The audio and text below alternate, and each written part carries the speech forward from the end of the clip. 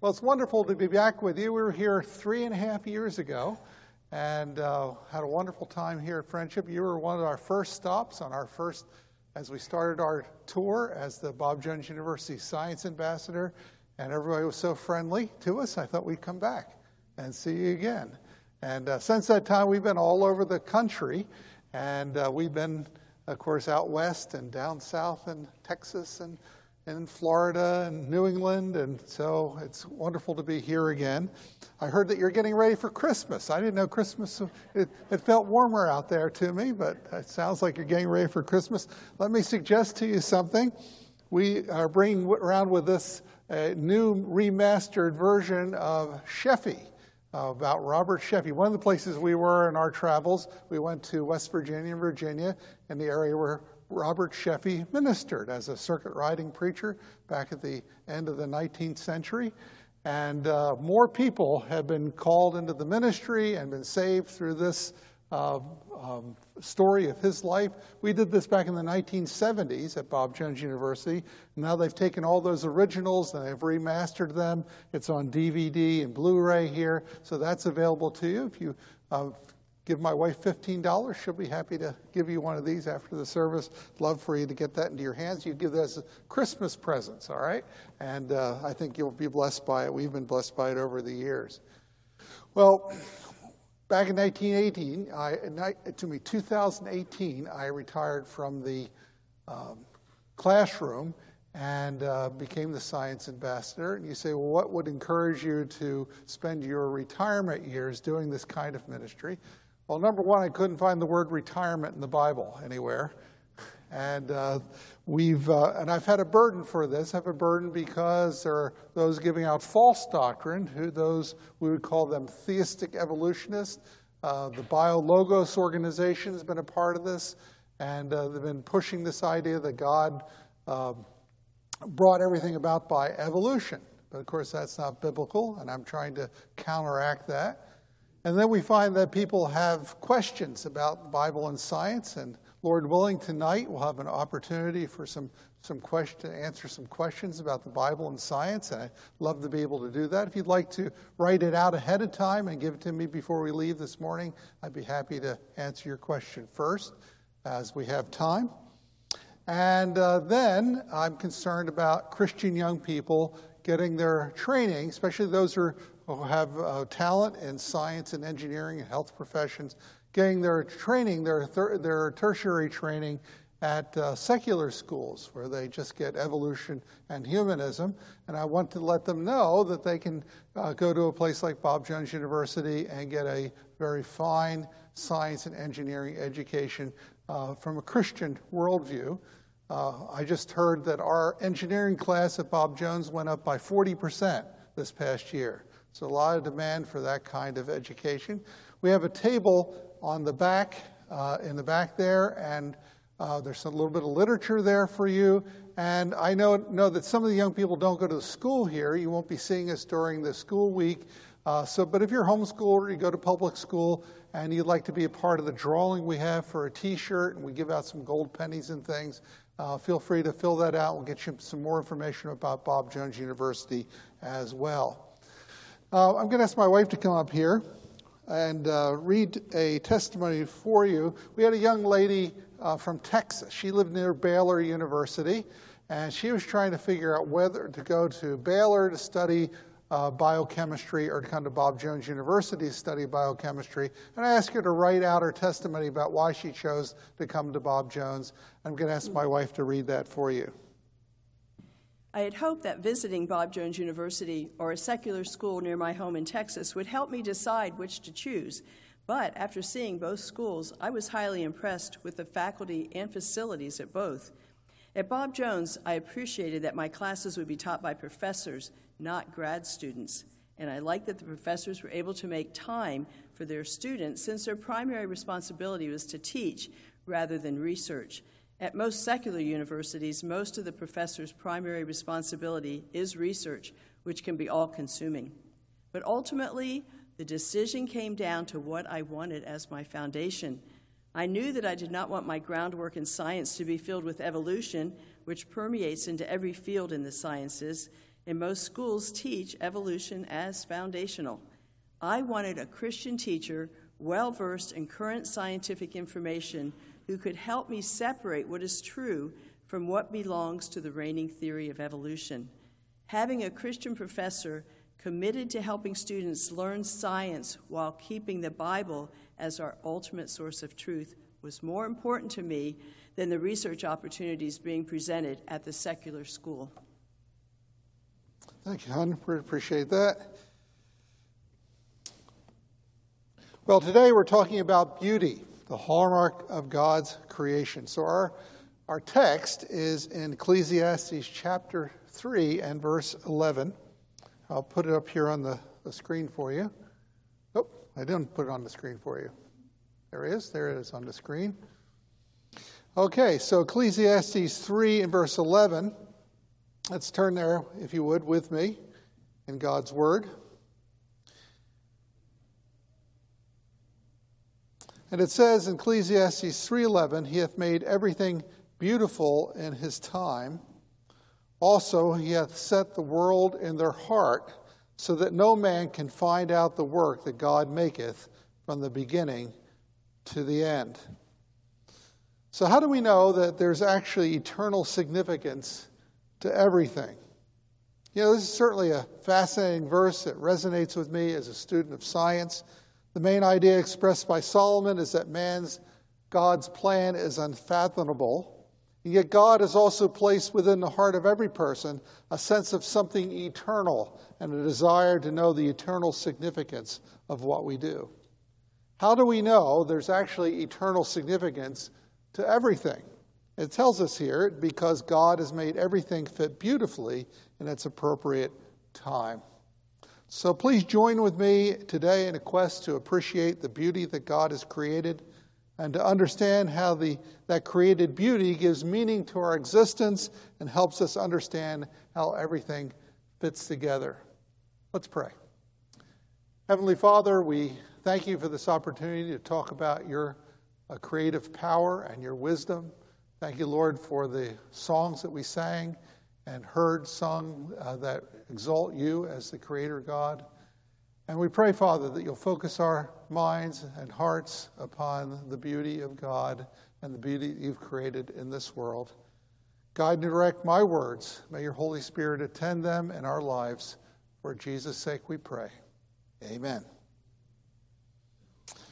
So what is beauty? According to Ecclesiastes 3:11, our text defines beauty in terms of two attributes implied in the original language. The beautiful things God has made all fit together in an appropriate way at the proper time. For example, I could say a baby's face is beautiful. When I say that, I'm implying, of course, that it's symmetrical, but I also say implying that it's appropriate to the age of the child. An 80-year-old man with a baby face would be weird or grotesque. But God has talked about that. In Proverbs 20:28, it says, the beauty of old men is the gray head. So gray hair appears at the appropriate time and fits old men perfectly. I knew a man in his 80s, and I guess he wanted to look young, and so he would dye his hair jet black. And I thought that looked kind of weird. I don't know what you think about that. Don't want to offend anybody out here, but God has given old men the gray hair because it fits them at the appropriate time in their lives. Another example, when I say that a musical composition is beautiful, like the one we just heard, I'm implying that the melody and harmony and rhythm all fits together and the music is appropriate to the occasion. Now, my name is Matsko, and it means teddy bear in Hungarian. And my father was born in the old country, came to this country when he's 3 years old, and he received 7 years of education, went to the 7th grade and dropped out then to help with the family store, like many people did back in those days. And his taste in music ran in a certain direction. He liked Sousa's marches. And we had those big RCA records, and we'd put them on the phonograph there and play those, and we'd march around the house to Sousa's marches. But I know you like good music, but you know, I didn't hear any Sousa's marches here today. I mean, I talked to your song leader here and asked him why no Sousa's marches. Well, even though Sousa's marches may be good music, it's not appropriate to the occasion that we're in. It has to be appropriate to be beautiful. So how does the dictionary definitions of beauty fit in with Ecclesiastes 3:11? You know, it's true that certain clothing or styles look ridiculous in the wrong era. One definition of beauty in the dictionary is prevailing style or taste, rage, or fashion. They have to fit current tastes in order to add rather than subtract from beauty. You know, the temptation, I think, is to say that beauty is only in the culturally conditioned eye of the beholder, what moves us personally. But taste for natural beauty and for arts travel across cultures with great ease. I understand, for example, that Beethoven is adored in Japan. Now, we used to take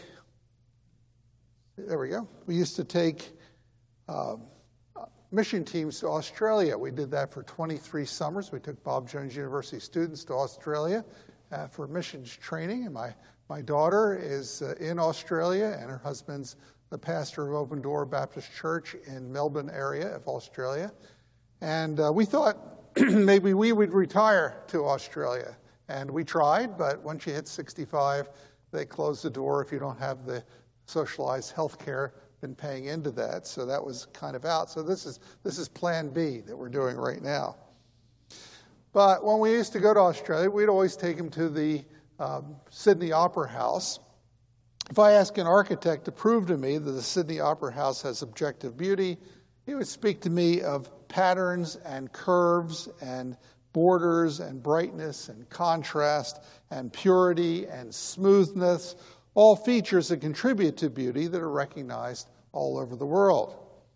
It's not just fashion. The Sydney Opera House has objective beauty because it has many beautiful features that are combined to produce a beautiful overall effect. This beauty is real. It's not an accident. It points to a designer.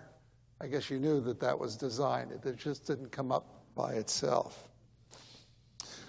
Well, we could also talk about beauty as a beautiful person. In the dictionary, it says a beautiful person, especially a beautiful woman. I'm certainly not going to deny that there are plenty of beautiful women in the Bible, like Job's daughters and Sarah and Rebecca, Esther, Abigail, Abishag, the Queen of Sheba, not to mention some handsome men like Joseph and David and Absalom and Daniel. But how do we know a beautiful person when we see one? Do you ever wonder about that? Well, science has the answer. Beauty by the numbers.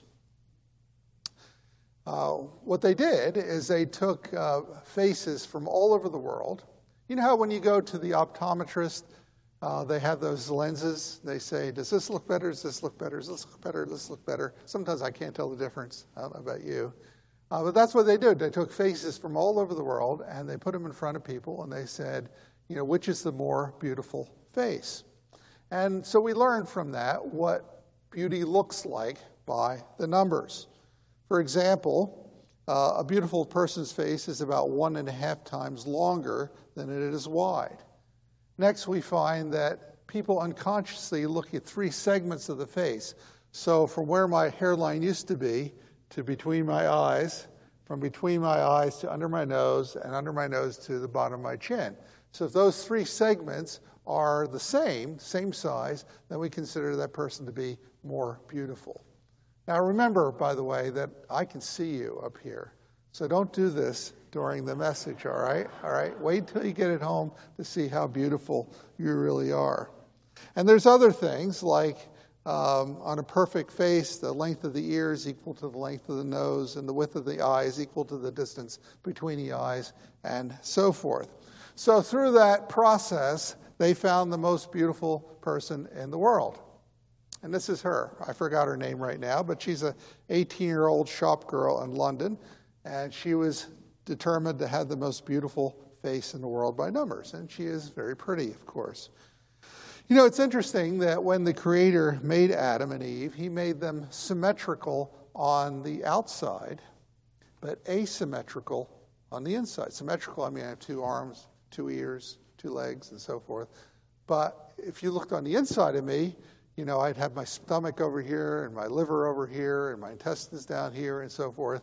Just think if we had jellyfish skin, okay? That wouldn't be very beautiful at all, would it? And evolutionists, by the way, have a problem with this. I have a whole message I do on symmetry and left-handed and right-handedness and so forth. But they don't have any reason why organisms developed being symmetrical on the outside, but asymmetrical on the inside. There's no reason for that as far as evolution is concerned. But I'm glad God did it that way. Here's another definition: a particular grace, feature, ornament, or excellence, anything beautiful as in the beauties of nature. We see that in the Bible. Oh, there's my jellyfish skin. We see that in the Bible. We see in Philippians 4:8, in Paul's command about what a believer should spend his or her time thinking about. Philippians 4:8, finally, brethren, whatsoever things are true, whatsoever things are honest, whatsoever things are just, whatsoever things are pure, whatsoever things are lovely, whatsoever things are of good report, if there be any virtue, if there be any praise, think on these things. So notice that the beautiful things from a Christian perspective are true, that is valid, honest, reliable, honorable or noble, worthy of respect, right, just and upright, pure, clean or morally pure, lovely, amiable, agreeable or pleasing, of good repute or admirable, that which is praiseworthy because it measures up to the highest standards. Now, because we have a free will, we can spend our time thinking about ugly things if we choose to, but it's clear that God will hold us responsible for our thoughts. Now, some people might say, well, the human body, the symmetrically proportioned human body, maybe that should be put on display, unclothed human bodies. But there's a problem with that, because when we see nakedness in the Bible, it's always associated with shame. For example, in Revelation 3:18, it says, I counsel thee to buy me of gold tried in the fire, that thou mayest be rich, and white raiment, thou mayest be clothed, that the shame of thy nakedness do not appear. Over and over again, whenever you have nakedness in the Bible, it's associated with shame. So why is it not associated with beauty? Because it doesn't meet the purity test, among other things. And then we see in the fourth definition, an assemblage of graces or properties pleasing to the eye or the ear, the intellect, the aesthetic faculty, the moral sense. Aesthetics. That word aesthetics is concerned with beauty or the appreciation of beauty. Notice that this definition blends aesthetics with ethics, as does Philippians 4:8 and other passages in Scriptures. Now, nobody doubts that this book, the Bible, is an ethical book. We need to understand that the words of Scripture were written everywhere, inspired and written in an atmosphere of aesthetics as well. You know, we start off in the Garden of Eden, where we see that every tree was pleasant to the sight in Genesis 2:9. And the last vision for mankind is an abode in a city whose gates are of pearl and streets are of gold in Revelation 21:21. So the imagery of Scripture is from beginning to end a picture of aesthetics wedded to righteousness, the beautiful and the good, and the whole range of Holy Scripture. Now, how should Bible-believing Christians think about beauty? There's much beauty in this world. We're able to find beauty in many things: a work of art, a piece of music, magnificent landscape, and we're drawn to beauty. It can even move us emotionally, but it doesn't always leave us satisfied. We always want more. So some years ago, we used to take the teams to Australia, And we would try to get to Australia before the team members did because we were older than they were and we needed to get over jet lag. We had to get a jump on them when we got there. So we found ourselves on the west coast of the United States with an extra week. And I thought, where should we go on the west coast of the United States? Where would be a great place to go? And I thought, well, as a creation scientist, where I'd like to see is Mount St. Helens. Okay, maybe you're familiar with Mount St. Helens out there in Washington. And one of the great things about Mount St. Helens from a creation science point of view is you got all these layers that were laid down. And if you just looked at it, you'd say, well, by the standard reckoning, it took millions and millions of years to lay those down. But we know how long it took. It took hours and days and weeks to lay those layers down. So it shows how geological layers can be laid down relatively quickly. And then we were in the visitor center. If you've been there, they show you a film. It's kind of a grim film because it tells you about the 62 people that did not listen to the warnings to evacuate the area and were killed by the volcano there at Mount St. Helens. And once they tell you that sad story, then they raise the screen, and then through the picture window, you can see 5 miles away, you can see Mount St. Helens with its snow and so forth. And I thought, here, I'll show you a picture of what we saw. And I thought, that's the most beautiful thing I've ever seen. I just wanted to drink in that beauty and not forget what I saw on that occasion. But the next day, I wanted to see something else beautiful. So we went into the Columbia River Valley and we saw Multnomah Falls there, and that was beautiful. And next day I wanted to see something else beautiful. So we went to the Oregon coast and saw the waves crashing on the rocks. And next day I wanted to see something else beautiful. So we went to Mount Hood and saw the snow-capped peak that was there. You get my point? In other words, the beauty that we see is not something that we can just take as our own. In other words, it doesn't last. We always are looking for something more satisfying as we go through life. We can learn a lot from King David about how to think about beauty. Think about King David. He was surrounded by beauty. He was a poet, of course. He wrote many beautiful poets. He was surrounded by beautiful women, too many beautiful women, I'm afraid, too beautiful art and beautiful music, the beauties of nature. And though surrounded by beauty every day, he cries out in Psalm 27, verse 4, he says, "One thing have I desired of the Lord, that will I seek after, that I may dwell in the house of the Lord all the days of my life, to behold the beauty of the Lord and to inquire in his temple." So what he's saying is that the greatest gift that God could give him would be the privilege of spending his time contemplating and reflecting on the wonderful features of his God. David understood that the beauty with which he is surrounded on earth was just reflected beauty. He understood there's such a thing as source beauty. The beauty in this world can never bring us lasting satisfaction. Only divine beauty can. So this source beauty, what is this source beauty? How can I describe it? C.S. Lewis, of course, had a way with words, and he put it this way in his book, The Weight of Glory, and I quote, "We do not want to merely see beauty, though God knows even that is bounty enough. We want something else which can hardly be put into words, to be united with the beauty we see, to pass into it, to receive it into ourselves, to bathe in it, to become part of it." Now, my understanding of what Lewis is saying here is that now we look at a beautiful painting or we hear beautiful music. But sometime in the future, when we're the Lord, we're actually going to be part of the painting, part of the beauty. We're going to be a part of the song. We'll be part of the symphony. You see what I'm saying? In other words, we are enveloped by it. We are part of it. We exist within it, within the beauty that we see. 1 John 3:2 says something. It helps us understand that.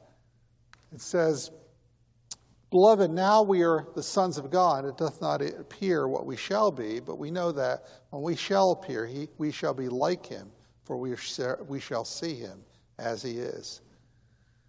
But even with our imperfect, partial understanding, one fact is crystal clear: Jesus Christ is the ultimate source of beauty.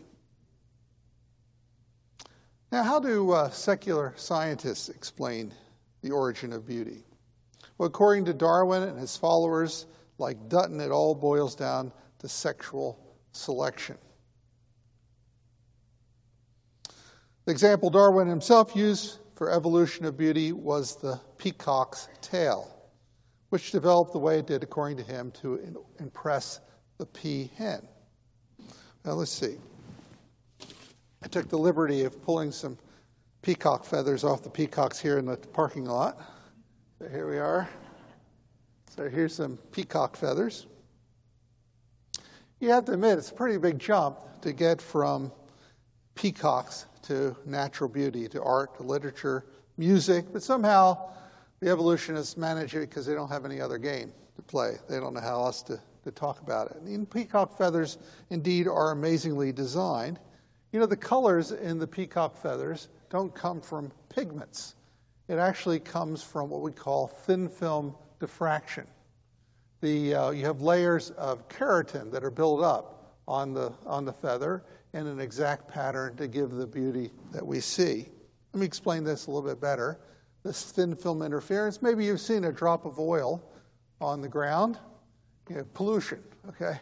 Look how beautiful pollution can be, okay? And so as the light goes through, it reflects from both the oil and from the layer below it, and so you get this diffraction pattern that looks beautiful to us. That's the same way that God uses to produce the beauty of the peacock feather, and so without using any coloration or pigments of any sort. So you have these thin films of keratin are laid down in a particular pattern. Here's a picture of the peacock feather close up. And amazingly, the peacock produces a pattern of different colors, is evidence of design. Okay, this is, you have to, there's no clear function that would produce this beauty. And this beauty requires a large amount of genetic information. So there's no way beautiful peacock feathers could have arisen by genetic accidents. Now, I'm not a peahen, obviously, but I think peacock feathers are beautiful as well. And so why should I think of these feathers being beautiful? Since I'm not a peahen. That leads us to ask, why should the peahen select something beautiful rather than ugly? Some evolutionists claim that peahens select beauty because it corresponds to health. But how can a peahen recognize beauty? And why should a peahen associate beauty with health? No wonder Charles Darwin said this. Charles Darwin, he was in a pious age, and when he made public pronouncements, he would often speak them in a pious language. But when he wrote private letters, he revealed his true colors, pun intended, okay? So Charles Darwin, in a letter to Asa Gray on April 3rd, 1860, said this: "The sight of a feather in a peacock's tail, whenever I gaze at it, makes me sick." Makes me sick. Anybody feeling sick out there looking at these peacock feathers? Okay, you feel sick? Okay. So why did Charles Darwin say that? Because he understood the powerful argument that the peacock feathers made for the Creator God. And he was trying to kill God. He said that in his other correspondence. He wanted to put God to death. And all he did was show his own foolishness. Well, let's think about beauty a little bit more. We're sending a rocket to the moon. At least we're trying to. We're not doing very well at that. And we're planning on going back to the moon and so forth. And there's I could talk about the moon at great length about how it allows life to exist here on the earth. You got a lot of engineering features of the moon that are important for the survival of life. But you also have to notice that it's beautiful as well. And this is kind of a hallmark of God's creative style, that he makes things not only with engineering, but he also makes them beautiful at no extra cost.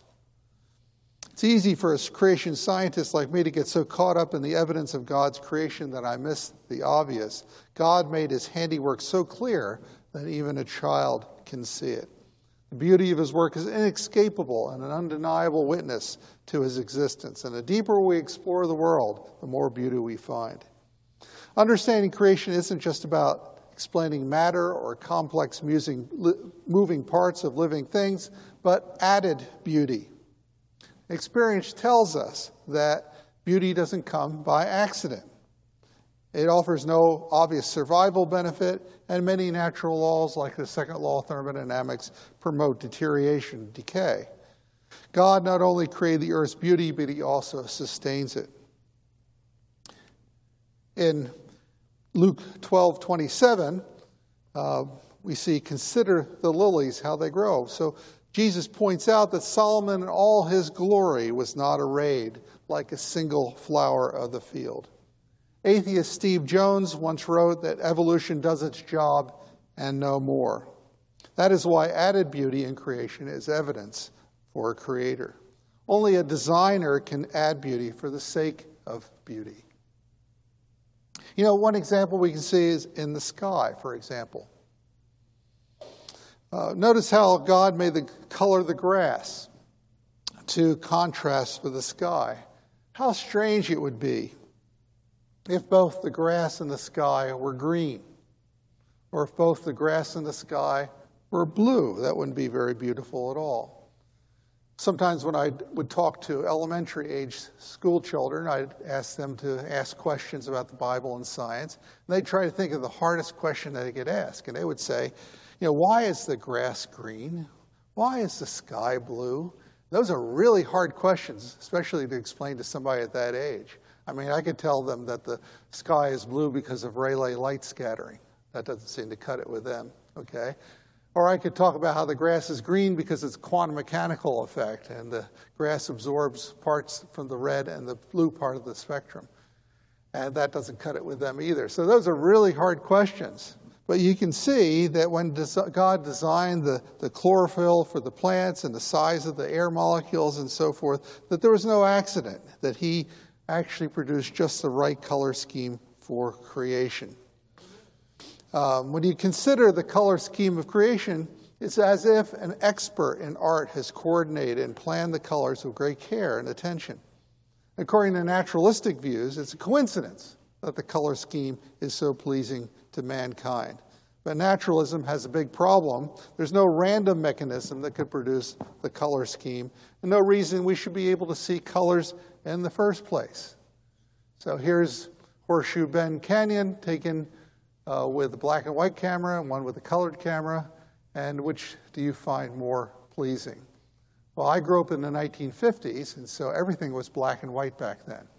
And I have pictures that prove it to you, okay? You can tell everything was black and white, okay? So God has given us the ability to find pleasure in the color scheme that he created.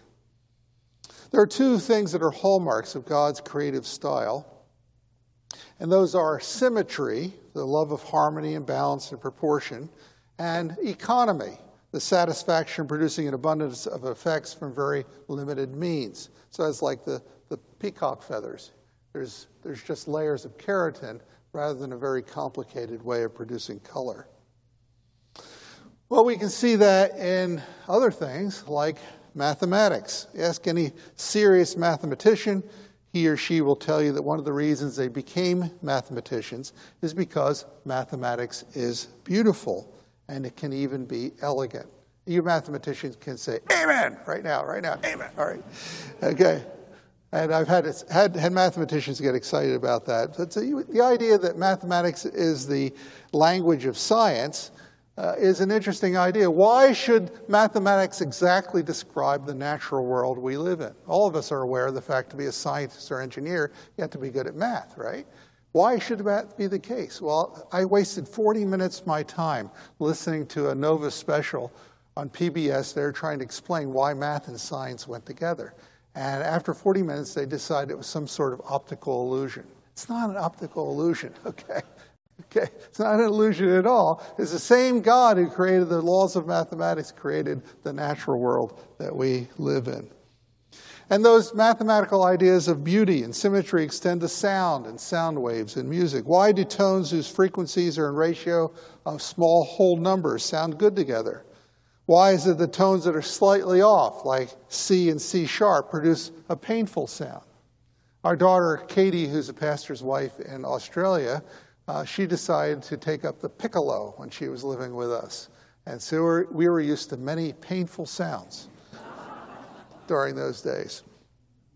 Belief in creation increases a person's appreciation of beauty because that person knows that beauty is the work of a loving creator.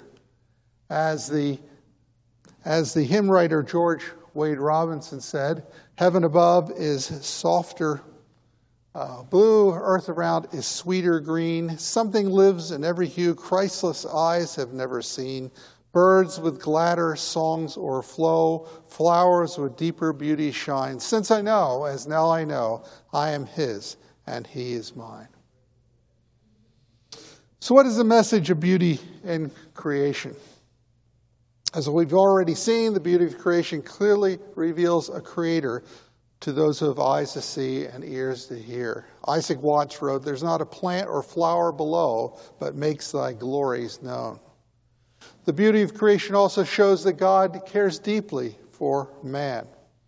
We saw that in Matthew 6, that Jesus said, "Why take ye thought for raiment? Consider the lilies of the field." And we see how the lilies of the field were arrayed even more beautifully than Solomon. If it says, if God cares about the flowers and the beautiful flowers, how much more does he care about us, who are the pinnacle of his creation? When you think of that detailed care that he's put into creating beauty, and remember that men and women are the pinnacle of God's creation, it confirms how much God must care for every detail of his children's needs, every detail of your needs. The beauty of creation can also remind us of a wonderful promise in Scripture that God takes delight in his children and beautifies them with salvation. Psalm 149:4, "For the Lord taketh pleasure in his people and will beautify the meek with salvation." Kind of like this. This is a pearl, and this is a cross-section of a pearl. And so how do you make a beautiful pearl? You take a piece of grit, and you put it inside an oyster, and the oyster actually adds little layers of nacre to it. Slowly, over time, there's something like 6,000 layers in that pearl that you see the cross-section of right there. And so here it doesn't start very beautifully, does it? But then you see that it coats that piece of grit with layers and layers and layers until it's a beautiful, symmetrical pearl. So God transforms unclean sinners like us into beautiful new creations by clothing them in the righteousness of Christ. 2 Corinthians 5:17 says, "If any man be in Christ, he's a new creature. Old things are passed away. Behold, all things are become new." You know, the irony is that God didn't use beauty to bring us salvation, but he used ugliness. Isaiah 52:14, "As many as were astonished at thee, his visage was so marred more than any man, and his form more than the sons of men." Or Isaiah 53:2, "For he shall grow up before him as a tender plant, as a root out of dry ground. He hath no form nor comeliness, and when we shall see him, there is no beauty that we should desire him." So it's ugliness that God used. You know, here's a picture of two crosses. I know that some people wear beautiful silver or gold crosses as jewelry, and my purpose here is not to talk about religious jewelry, but we can all agree there's nothing at all beautiful about a crucifixion with its blood and sweat and bones out of joint, victims gasping for breath, begging for water, faces distorted in agony. It's hard for us to understand how ugly the cross is, especially after all these centuries of using it as a symbol of, a sacred symbol.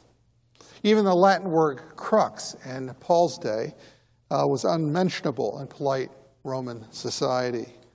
But despite that fact, the Apostle Paul said in Romans 6:14, "But God forbid that I should glory save in the cross of our Lord Jesus Christ, by whom the world is crucified unto me, and I unto the world."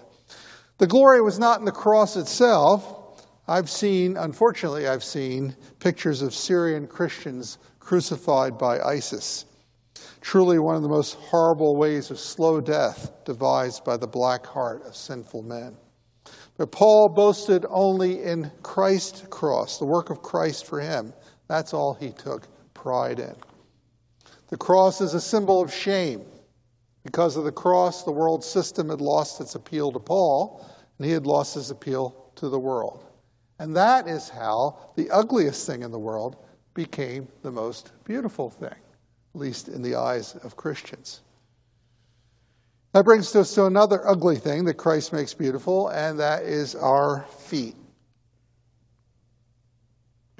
Romans 10:15, and how shall they preach except they be sent? As it is written, how beautiful are the feet of them that preach the gospel of peace and bring glad tidings of good things. There are a lot of people here in the congregation in front of me. You have beautiful feet because you've been sharing the gospel with others. You know, there's an unmatched beauty in one person sharing the good news of salvation with another, no matter how haltingly. When you tell somebody the good news of salvation and the cross of Christ, the ground you are standing on with your beautiful feet becomes holy ground. In the end, all the beauty in heaven and earth point to our beautiful Savior. Do you know him? Is it all beautiful to you? Now, I've been talking about the beauty of Christ. Is there anything in your heart that resonates to that? You say, yes, Jesus Christ is the most beautiful person in the whole world. Or are you thinking, what's he talking about? You know, how can you describe this individual who died thousands of years ago on a Roman cross? How can you describe him as being beautiful? And it all has to do with the gospel, doesn't it? Jesus Christ coming from the glories and beauties of heaven, taking on the form of man, coming as a babe in the manger, and then growing up to be despised and rejected by those he came to save. How is that beautiful? Well, it's beautiful because he came for me. Okay? He's beautiful to me, and I hope he's beautiful to you as well. And if he's not beautiful to you, you need to talk to someone here, talk to the pastors, and talk to those of us who know how beautiful Jesus Christ really is. So thank you so much. And again, if you have some questions for this evening, please feel free to write them on a piece of paper, and we'll try to deal with those first. Let's go ahead and close in a word of prayer, and then I'll turn it back to the pastor. Heavenly Father, we thank you that we could look at your beauty. Indeed, you are beautiful to us. And Lord, it's amazing you didn't use beauty to bring us salvation. You used ugliness, the ugliness of the cross. And Lord, as we look at this beautiful world that we live in, may we constantly be reminded of the Creator God and how you love us and how you care for us, how we are so much more than the flowers of the field that are today and gone tomorrow. But Lord, that you have lavished your care upon us, and to such extent that you sent your Son to die for us on the cross so that we live in a very beautiful place in the years to come with you. Thank you, Lord, and help us, Lord, to live like that. Help us to live beautiful lives for you. For Jesus' sake we pray. Amen.